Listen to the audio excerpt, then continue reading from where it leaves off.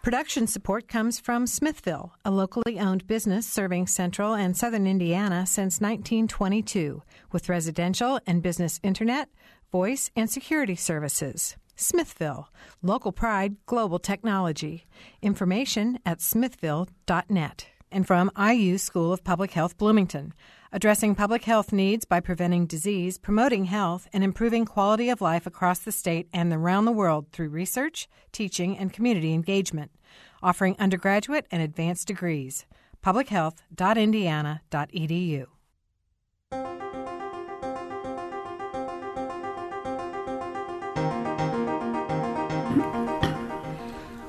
Welcome to Noon Edition. I'm Bob Zaltsberg, editor of the Herald Times, along with my co-host, Mary Catherine Carmichael, and it's Valentine's Day, so welcome to everybody here on Valentine's Day.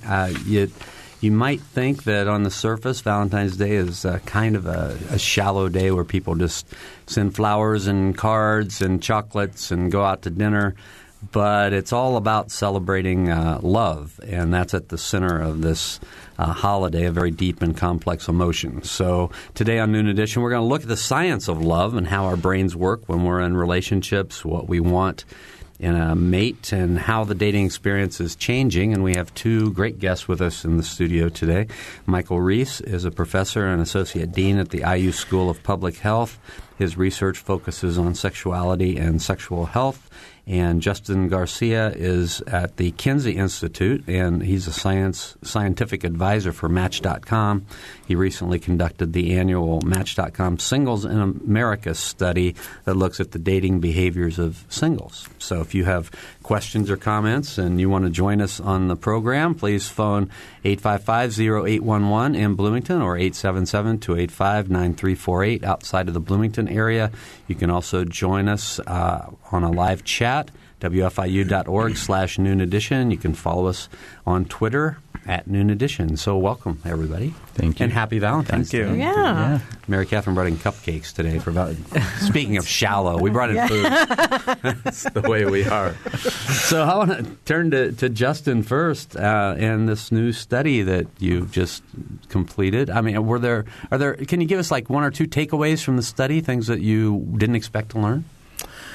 I know it's a big, long study. So yeah. So I'll start with the backstory of the study, why we did it in the first place. And it turns out in the U.S. today, there's over 111 million single Americans, unmarried Americans, and we don't know of any other society in the anthropological literature that there's so many unmarried single adults. They're moving in and out of relationships. So to understand who these people are and how they're contributing to U.S. society in a variety of ways.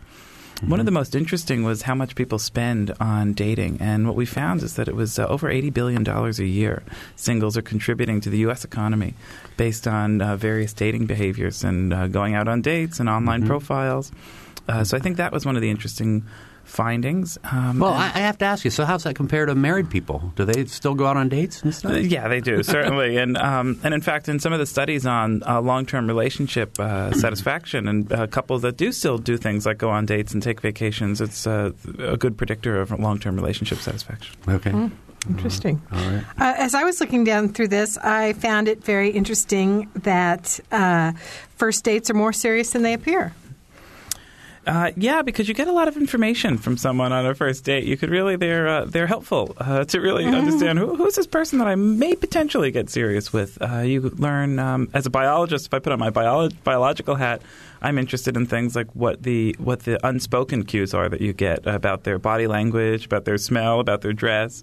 But you can really get a lot of information from people, and people make a lot of assessments early on in a relationship. Very quickly, they want to know, is this someone that's worth my time? Our time is all valuable, and how do I want to spend it? Now, I always heard you have to give somebody that seems appropriate in all ways, except you don't feel like an instant attraction to them. You should give them 3 dates. Is that anybody know anything about that? Give them a chance. Give them 3 dates. One of the things we found was particularly about when relationships change is that there was somewhat of a sex difference. And women tend to focus more on milestones in the relationship. So, for instance, if we ask, when would you first become sexual in a relationship? Women tend to say things like, well, when there's a sense of commitment. And men tend to count. And they say, well, by the 2nd date or the 5th date or the 6th date. So there's sort of a patterns. But it's a Fisher cut bait for men. Yeah. Okay. All right.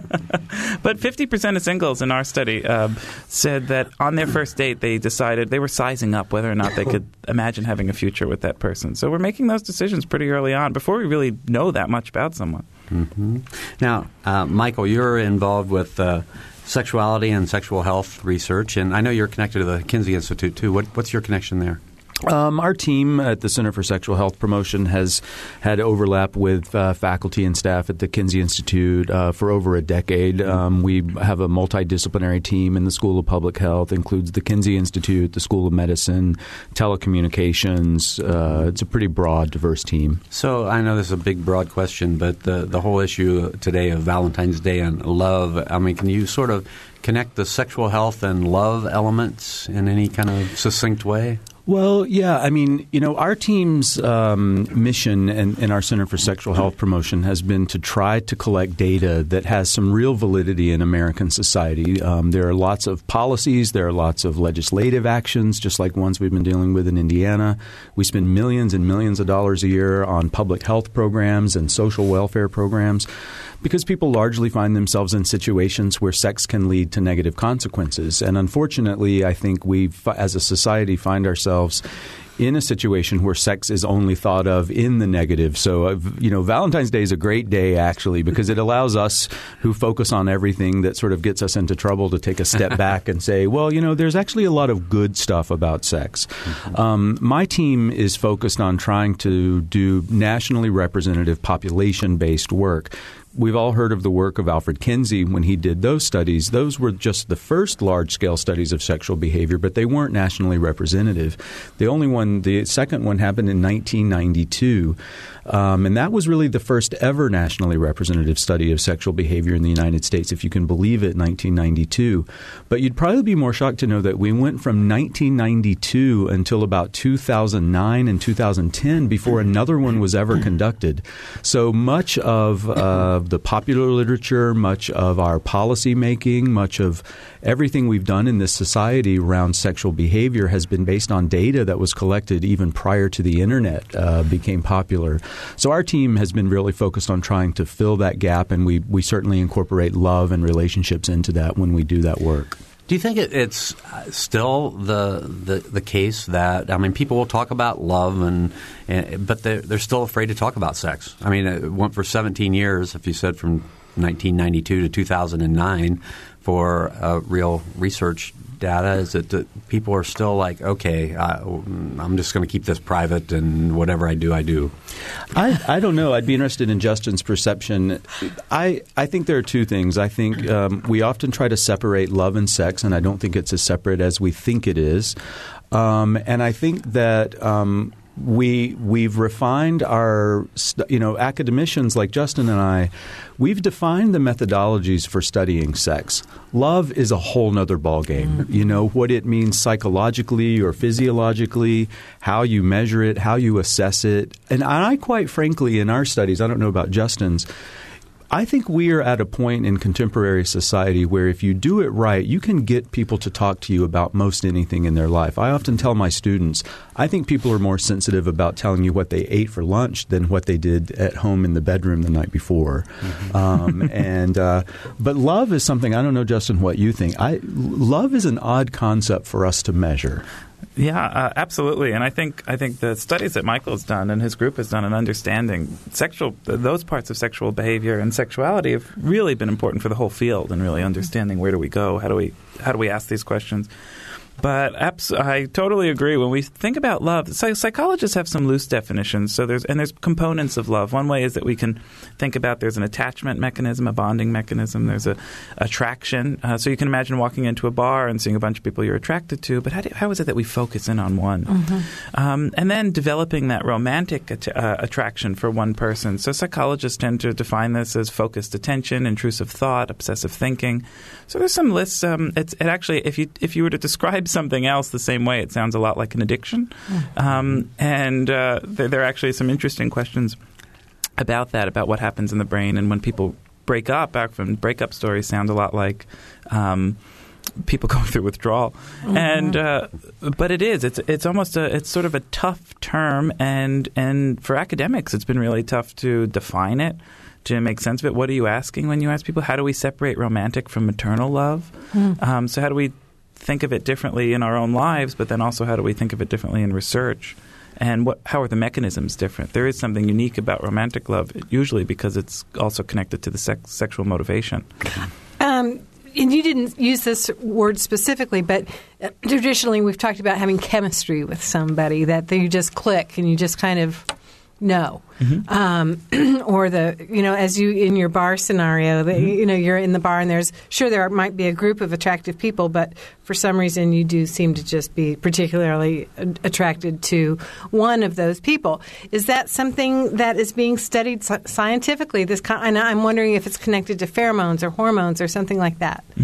Yeah, there's been a few studies. One of them is looking at the Fisher Temperament Inventory. So Helen Fisher, a colleague of mine, developed a personality measure that tries to understand how do different people interact with each other. And she's been working with Chemistry.com, a subsidiary of Match.com, to try and understand how it is that you're attracted to one person over another. But then there's other components that we know a little bit about. People have been put into fMRIs and had their brain scanned when they're in love, and what happens. And what we see is that the dopamine system is really involved, and dopamine is involved in our pleasure circuits in our brain. So romantic love, that obsessive thought, that intrusive thinking, although it might be difficult to live with, it can also be exciting and fun, and that's actually what characterizes love. And if people describe when they're in romantic love, if you put it in another context, you might say, "Oh my gosh, I'm having a panic attack."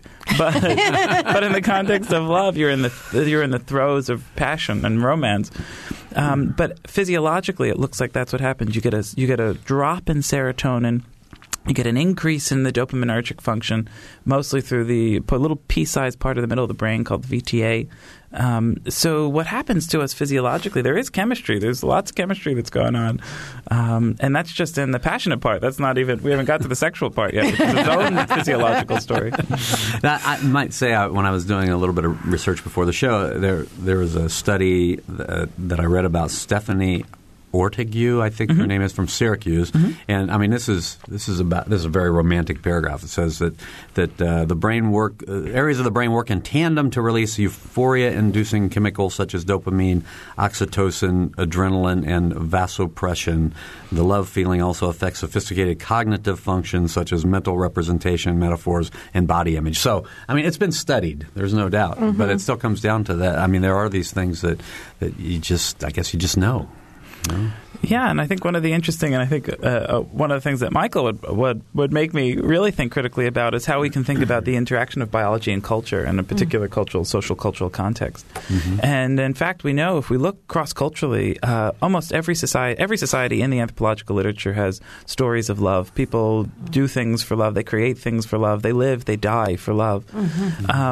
So for a while, people started to think, well, maybe this is just a Western notion. Maybe this is just we have this really great idea of romantic love. But in fact, we see it all over the world, but it operates a lot differently in different spaces. And what are the rules about finding a relationship? Some cultures segregate children at puberty because they don't want them falling in love on their own. The parents want to dictate who they fall in love with. So there's all these cultural rules about how that physiology manifests itself. Yeah, and I think we have in this culture in particular made a lot of erroneous assumptions that they're in fact distinct and that they don't go together. And there's increasing amounts of data to suggest that a lot of sex happens between people who actually identify themselves as being in love with each other. And I think some of the artifacts of the way we've sort of broken sex down into being either a positive or a negative experience, either leading to pregnancy or a disease or not, has made us remove away from that. We just published a new study about men who are having sex with men.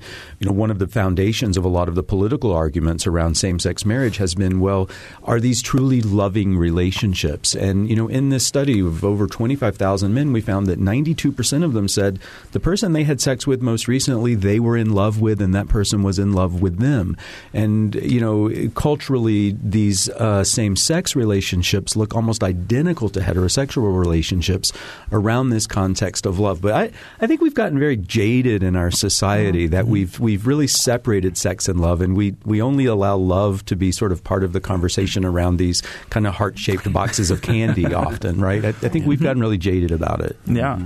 Justin, to go back to a point you were making, I remember, and this has really stuck with me, my 90-year-old father was in the Air Force in World War II, and he told me that, and God love him, he suffered through raising 5 children with my mother, but he told me that, so he saw a lot of broken hearts over the years is my point, but he said that in the Air Force, if you were in love, you were considered to be almost unfit for duty, that they considered you to be kind of crazy at that time. And they really, there were actually things in place because people did crazy stuff, steal airplanes to go see their loved one or whatever.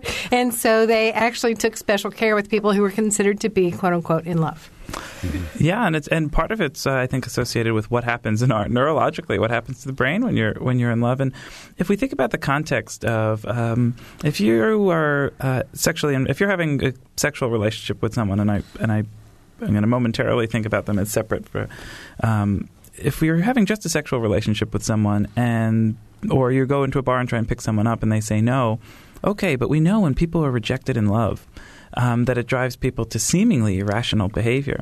But if we think about romantic love as having evolved over millions of years to direct human survival and reproduction, well, then these aren't really that irrational of decisions. These are really important relationships. And in fact, I would argue, and a lot of my colleagues, Helen Fisher and others have argued, that these relationships do in many ways define the human condition. It's the context with which and back to Michael's point, we know that most human sexual behavior, human sexuality broadly, occurs in the context of long-term relationships. What I might call long-term sociosexual pair bonds. but these well, that is touching. Yeah, be sure to use that phrase a lot because that really, I get a little weepy when I hear you say that, Justin. But but they're important for people, and I say reproduction as the sort of obvious context, but also survival. Humans are what biologists call cooperative breeders.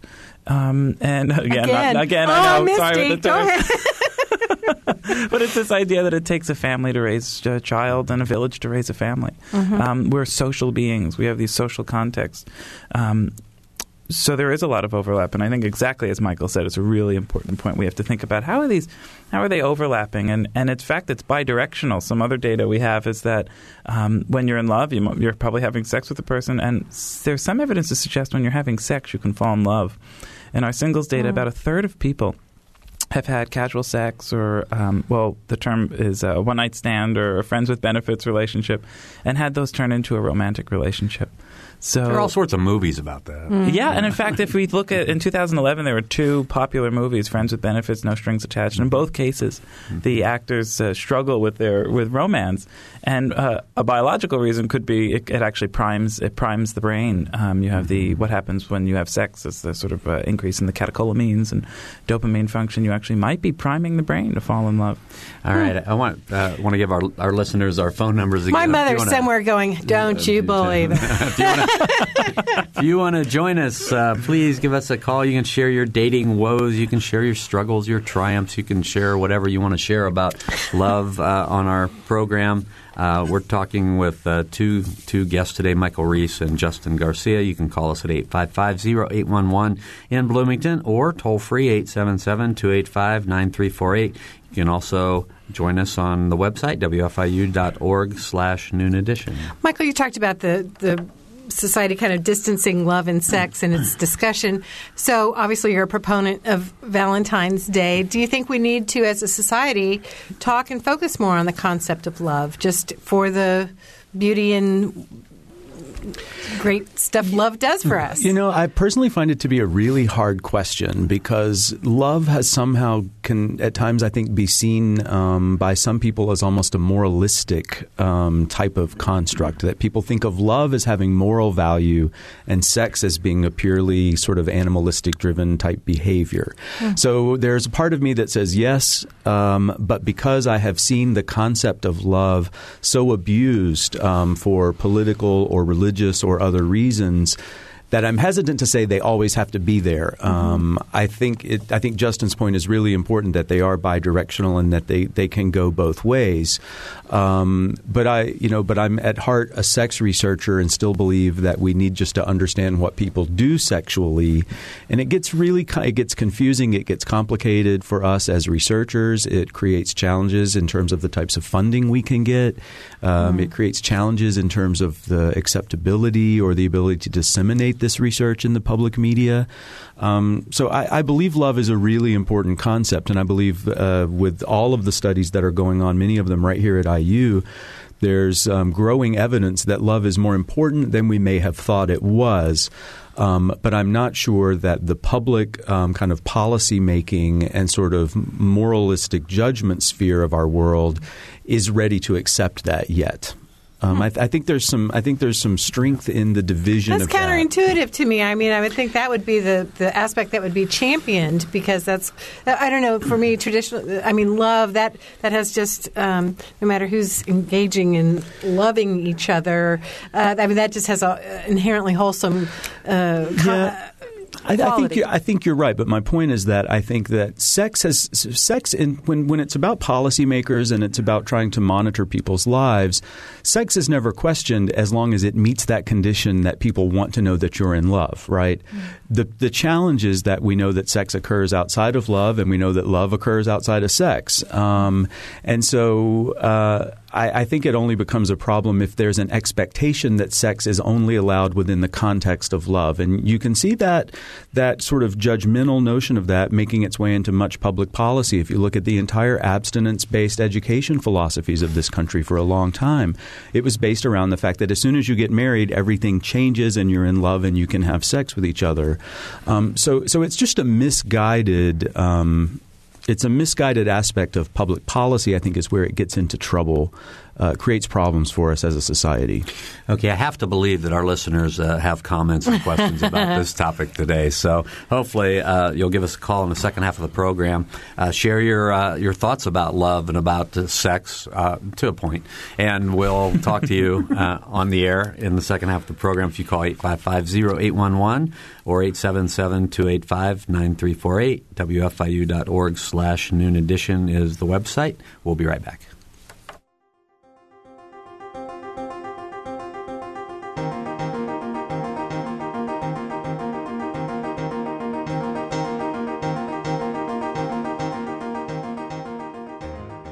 This is Noon Edition on WFIU.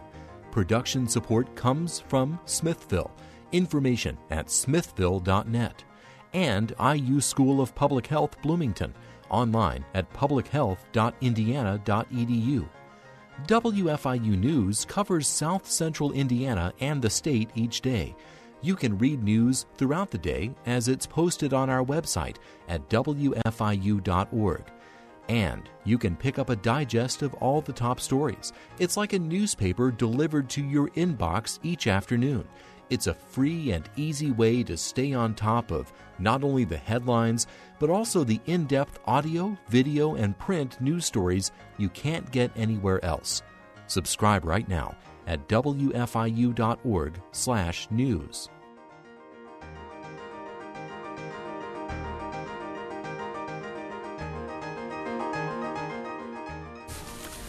Welcome back to Noon Edition. I'm Bob Zaltsberg from the Herald Times, along with my co-host, Mary Catherine Carmichael. Today we're talking about Valentine's Day and love and sex and sexuality. And we have two guests with us in the studio. Michael Reese is a professor and Associate Dean at the IU School of Public Health. His research focuses on sexuality and sexual health. And Justin Garcia is a researcher at the Kinsey Institute and the scientific advisor for Match.com. He recently conducted the annual Match.com Singles in America study that looks at the dating behaviors of singles. If you want to join us, please phone 855-0811 in Bloomington or 877-285-9348 outside of the Bloomington area. You can also join the live chat at wfiu.org/Noon Edition.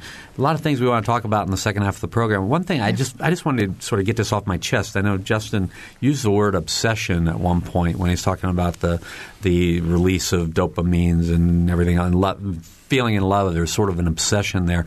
And it seems to me that can really lead to some negative consequences if the obsession isn't reciprocated. And we see that all the time. It becomes domestic violence. It becomes, a lot of things that society has to deal with. And I just sort of wanted to put that on the table and see what kind of comments you guys have about that.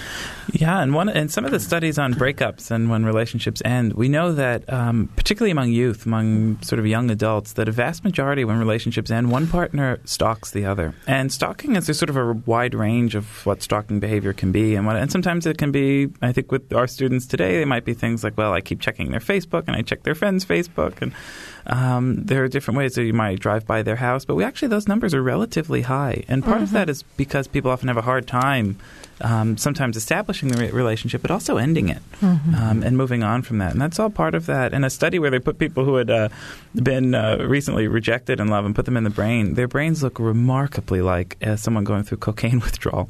Really? No kidding. Wow. Yeah, and it was shocking how remarkably like, because you still have, specifically if you were rejected in love, you still have all those cravings. You still want the partner.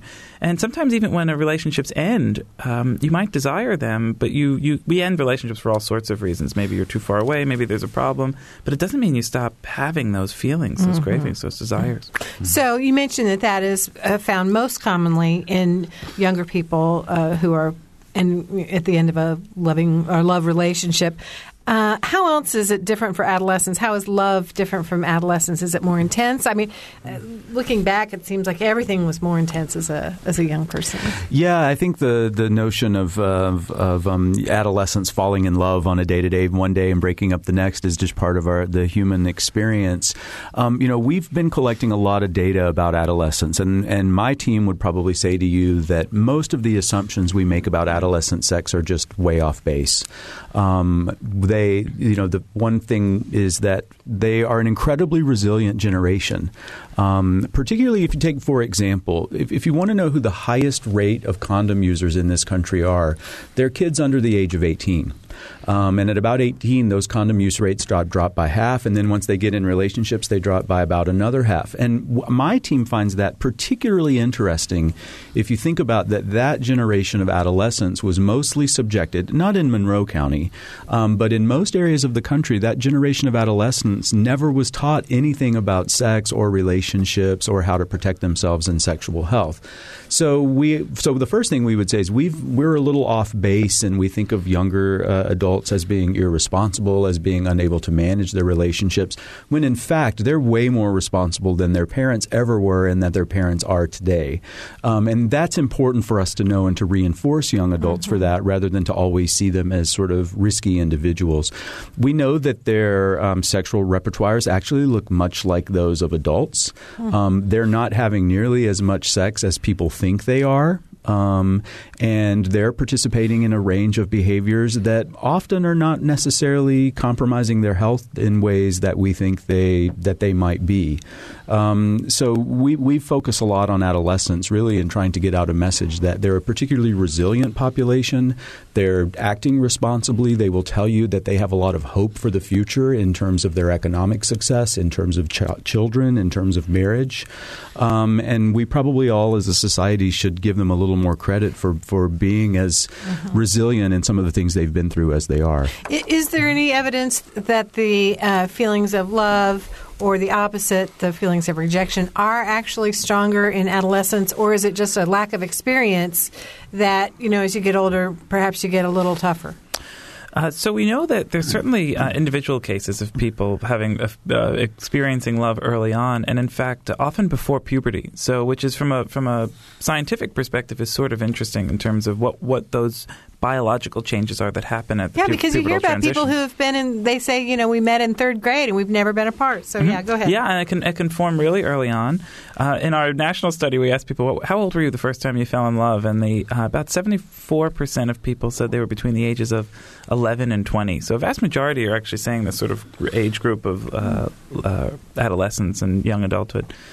So people are feeling those, and they can be often before you even know what they mean. They tend to, as we get a little bit older, they become more tied to sexuality. They also become more tied to sort of conceptualizing what does that mean. Do you go on a date with the person or not? My niece would kill me if she heard this, but I remember, she went on a date and they were little, and I was like, what does that even mean to go on a date? What do you do? You hang out in the den of your parents' house. Yeah. So all those behaviors and those interactions change as we age. And I think on the other side of the spectrum, it's also important to note that people keep dating and keep having sex late through into the life course. And in fact, the fastest growing online dating site in America is Our Time for people 50 and over.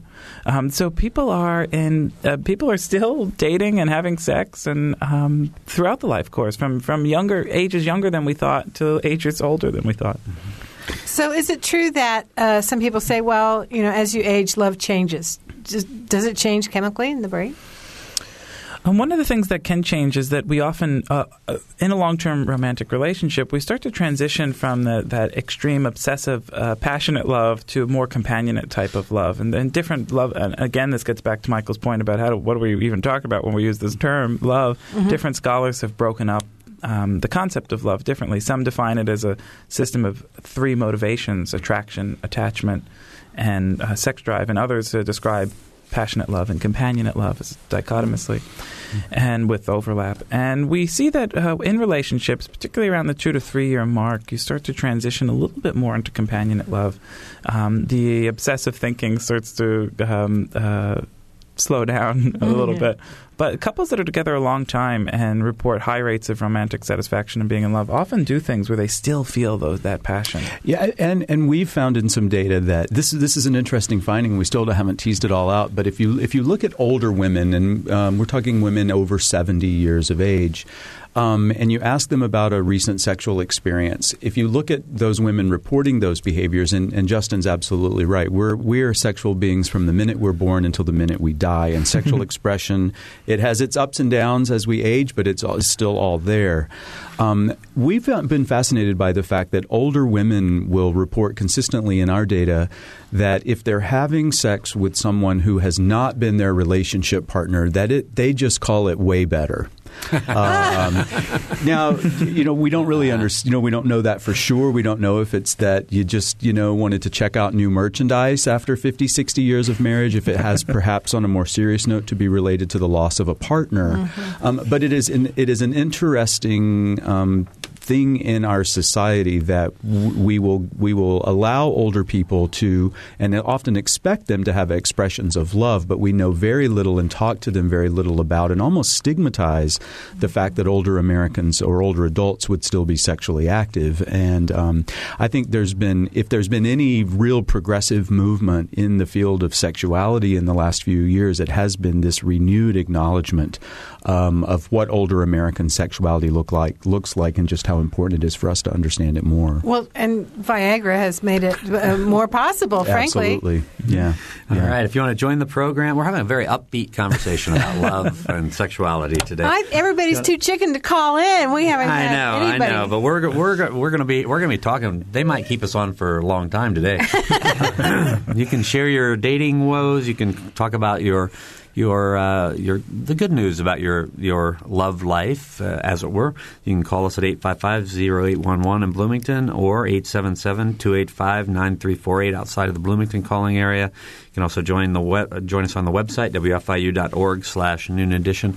I just wanted to reference there was a story in USA Today earlier this week about some research done at the University of Louisville, and it was about this very topic that we're talking about, where they're looking at romantic and compassionate love as two different things and how love sort of changes and how it ebbs and flows. It was interesting, and they were sort of asking, what's it mean to say you love another person? Because it means so many different things. And I was thinking about that word. I mean, it's kind of a joke where guys will say, "I love you, man," but it's like people are too embarrassed to tell people that they love each other. It's not the same as maybe, the Valentine's Day kind of love, but the whole word has sort of changed over time. Yeah, I think you're absolutely right. I mean, scientists are interesting people because we always try to deconstruct and compartmentalize every aspect of everything. But I think you're right. I think it just gets down to the end of the day that love is a scary thing, right? Like we're sort of taught from the time we're born that it'll happen when you know it, and that will be sort of Mr. Right or Mrs. Right. And often it's Mr. or Mrs. Right now, and there can be some aspects of love, and that can be temporary or it can be permanent. But I think you make a really good point that love is a really scary word to a lot of people, and I think that it's been facilitated some by love has been so closely associated with the concept of marriage, and that's what happens when you fall in love, that it feels way more permanent than it actually might be. Mm-hmm. All right. We have a couple of phone calls that Claire is taking now for us, so we're going to try to get to the first one. It's Nancy on the phone. Can we get to Nancy? Hello. Hi, Nancy. Go ahead. There was an interesting op-ed piece yesterday about older sexuality, and the comments were really very hostile, which kind of surprised me. I think the thing that I wonder is how important is sexuality, say from 65 to 85, to emotional and physical health? Well, I think it's a great question, Nancy. I'm not sure we actually know as much about it as we would like to or we should. I can tell you this.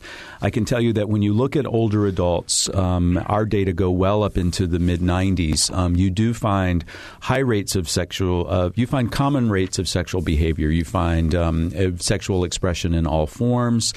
Sometimes you find also in that people rate those as pleasurable and important experiences in their life.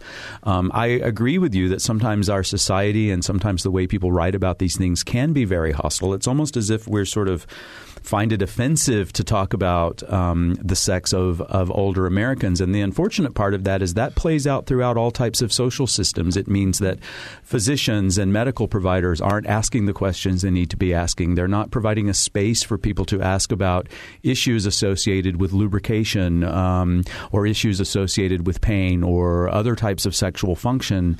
So I'm glad you mentioned, and I'm glad you described it as hostile, because I think that's the way we treat sexuality of older Americans in particular in this culture. And I think the sexual expression they participate in and they experience and their feelings of it don't necessarily change that much over time. Yeah, and I to echo that, and also add that we also see increasing rates of sexually transmitted infections in older Americans. And part of that, I think, is exactly what Michael's saying. We're not really having honest conversations about people having sex throughout the life course, including and later in the life course.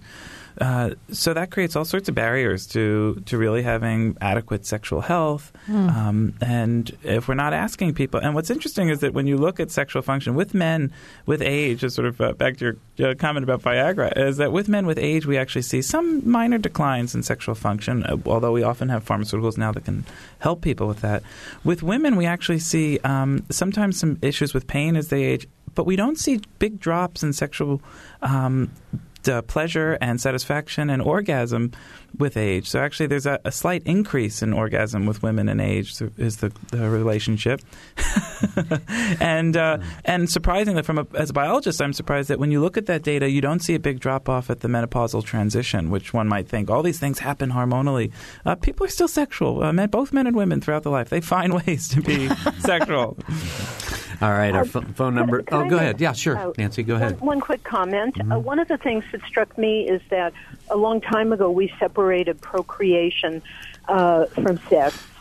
And it seems like that's part of the issue with older people. I mean, when people are living to be 95, to expect them to stop having sex at 65 is like asking them a third of their adult life to not be sexually active. That's a great point. And it's strange. Anyway, that's it. Thank you. All right, Nancy, thanks a lot for the call. And there are some cultures, actually, where when people are post-reproductive, that sex is thought to, it should end, quotes around should, is that you transition in what your role is. That's not the case in America. We don't have those sort of strict rules. But I think is what Nancy's saying, and what a lot of people experience is that there's a struggle around that. Right. If you have comments for us today, or if you've heard anything you want more information on, or you want to comment on, please phone us at 855-0811 in Bloomington, 877-285-9348 outside of the Bloomington area. You can also join a live chat at WFIU.org/Noon Edition.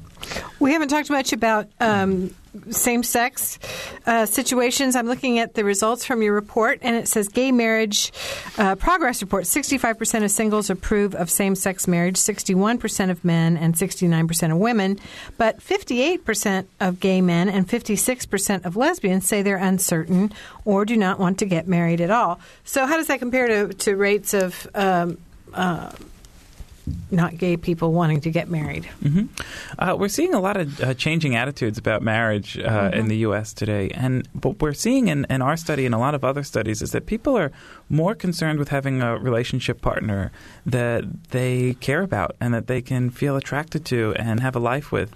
So demographers are interested in how we're seeing increasing rates of people cohabiting. So people are living with their partners, but not necessarily legally getting married, because the question is, what is the and we're having so many national conversations about the meaning of marriage, but the presumption is often about how it's changing, but it's also changing among heterosexual couples. A lot of people are saying, well, why are there other ways to be together, and what am I looking for in a relationship? And maybe the marital union isn't it. But a lot of attitudes about this are changing. Yeah, and I think in a recent study we completed, I think part of the problem is if you talk about same-sex relationships, right? If you think about men, it really has to do probably more with gender than it does sexual orientation. We make assumptions that men just sort of lack the capacity to love over the course of the lifespan. But there's increasing data in many areas that says that love really is a human capacity, and it's not driven by gender and it's not driven by sexual orientation. I can tell you that in this study that we just completed, we found that 91% of over 25,000 men said they felt matched in their sexual experience, meaning that they felt like they loved the other person just as much as the other person loved them.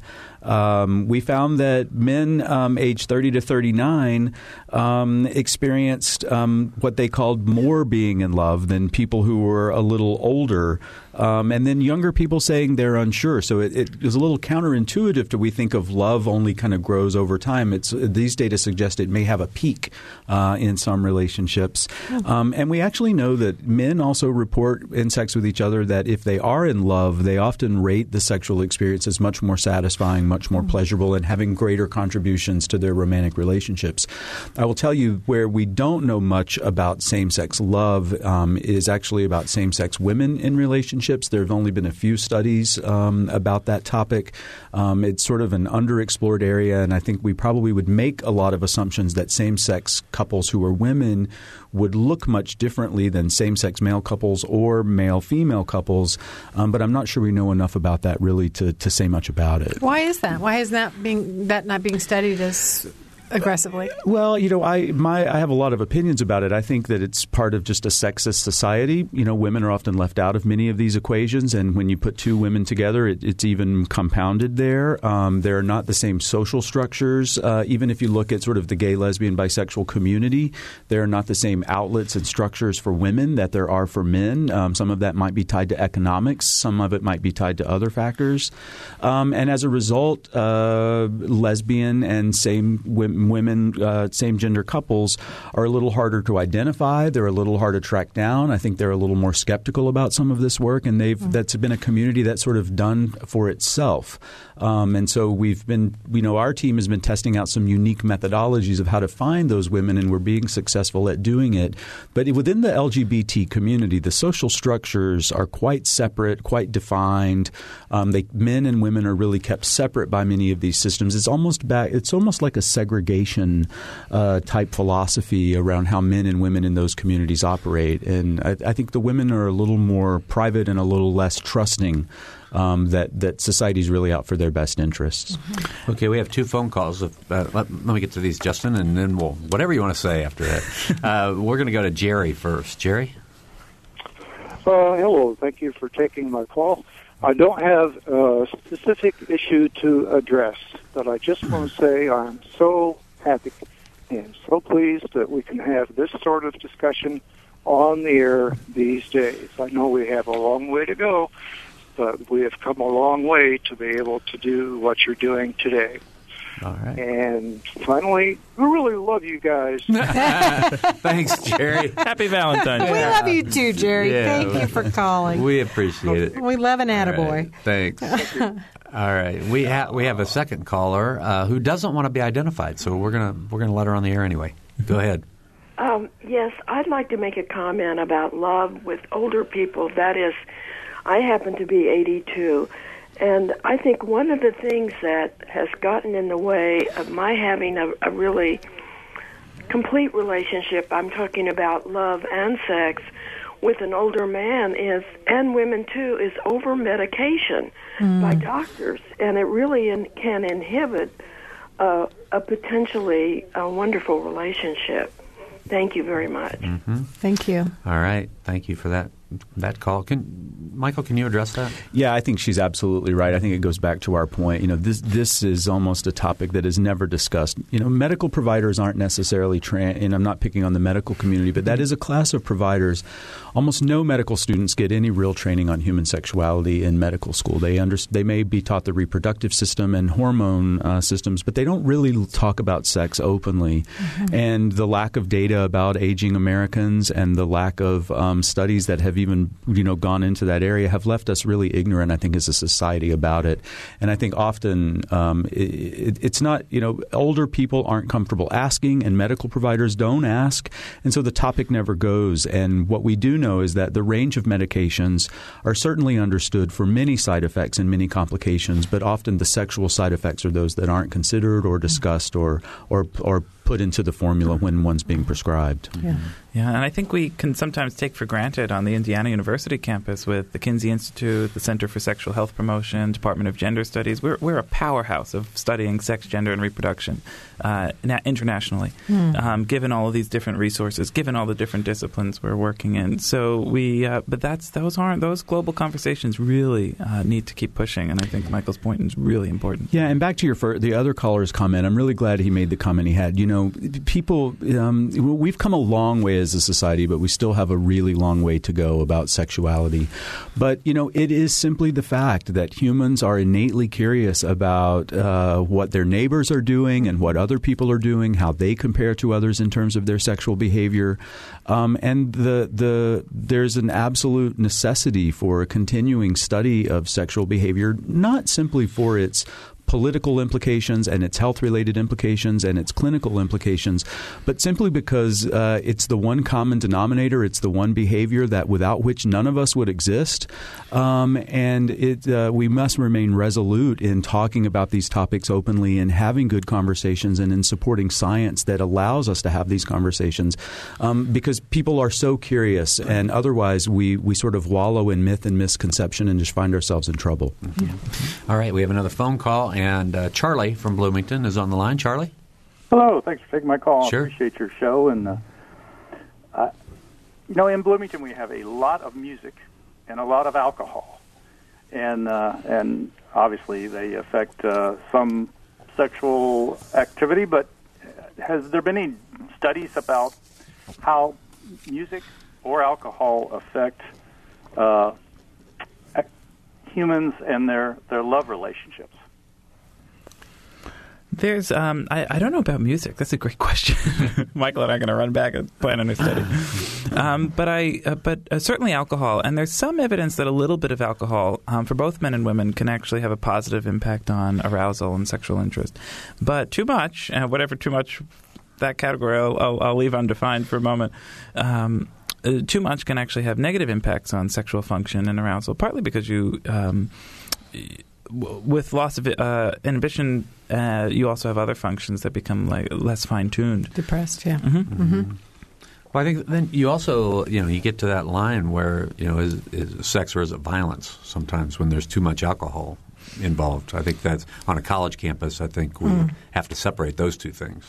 Absolutely. We find people finding themselves in situations that they otherwise would not have gotten into, that they go into situations with the best intentions around using a condom or other forms of protection. Those go out the window. So alcohol is really tricky both physiologically and behaviorally, but it most importantly, I think, for this community is a significant issue in terms of people finding themselves in situations that have outcomes that they never wanted to have around violence or abuse or things of that nature. So it's something that needs to be a continued emphasis for us. Mm-hmm. Yeah, and it raises, in the 70s, Mary Koss suggested that 1 in 4 women would experience sexual assault by the time they were sort of done with college. Mm-hmm. And people laughed. They said, no, it can't really be that high. And, for 30 years, we're finding those numbers are the same. They're not changing. So there's a lot going on, and a lot of the studies are pointing to heavy alcohol use, particularly with college students. It tends to be binge drinking. So it's not just the alcohol use that you tend to see in older adults, but you see this sort of heavy episodic drinking a few nights of the week, and it's a huge consequences. Mm-hmm. Yeah. All right, we have about 3 minutes to go. We have a phone call from Leslie. Leslie? Hi, am I on the air? Yes. Yes. Yeah, I just wanted to contribute to this conversation. I'm really thrilled that you're having it because I think it's an injustice to women that, and it normally comes from men, that they think that when a woman has gone through the loss of her period, that she's no longer interested or attractive or attracted. And that's not true at all for myself. My sexual desires and fulfillment has never diminished. I have a friend who's 64. She is married, and she said that it's better for her now than ever, and she was always extremely sexually active with her husband. And my sister-in-law is 14 years older, and she told me it just gets better. It doesn't get worse. Not to worry about getting older. And I'm really thrilled that you have addressed this because I really feel that American men need to hear this. American men who are interested in women. I understand there's a lot of men that are interested in men, and God bless them too. But women do not lose their vibrancy. Especially if they know how to take care of themselves and stay healthy. I suppose the health of any individual is what diminishes or increases their sexual urges. Yeah, I think that's a great point. Yeah. Well, thank you so much for this program. My God. And many blessings to all of you because this is something that should be aired all over the country. All right, Leslie. Thanks a lot for the call. Sure. Join us next week when we also talk about love and sex. All right, we have less than a minute to go, so I just want to give our guests, Justin and Michael, one more chance at any point that you want to reiterate or make. It's going to be really quick. I want to, when we talk about same-sex relationships and same-sex love, I just want to make the point that if we look at the psychological, neurobiological data, it doesn't really matter what you love, who you're attracted to, whether it be men or women, and you yourself are men or women. Those systems are exactly the same. The biological evidence all points to the same thing. There's a lot of diversity, and some of us like vanilla, some of us like chocolate, some of us like the swirl ice cream in the middle, but the mechanisms are all the same. I just wanted to get that point. Okay, Michael, 10 seconds? Yeah, just thanks for having us on, and we're lucky to live in a place like Bloomington and be at a campus that finds the study of sexuality to be an important thing for the rest of society, and let us know if we can ever answer any questions. You can all find both of us on the web. All right. Thank you all for joining our conversation today on sexuality, but it was mainly on love. So thank you very much for Mary Catherine Carmichael, producer Claire McInerney, and engineer Mike Pashkash. I'm Bob Zaltzberg. Thanks for listening. Thank you.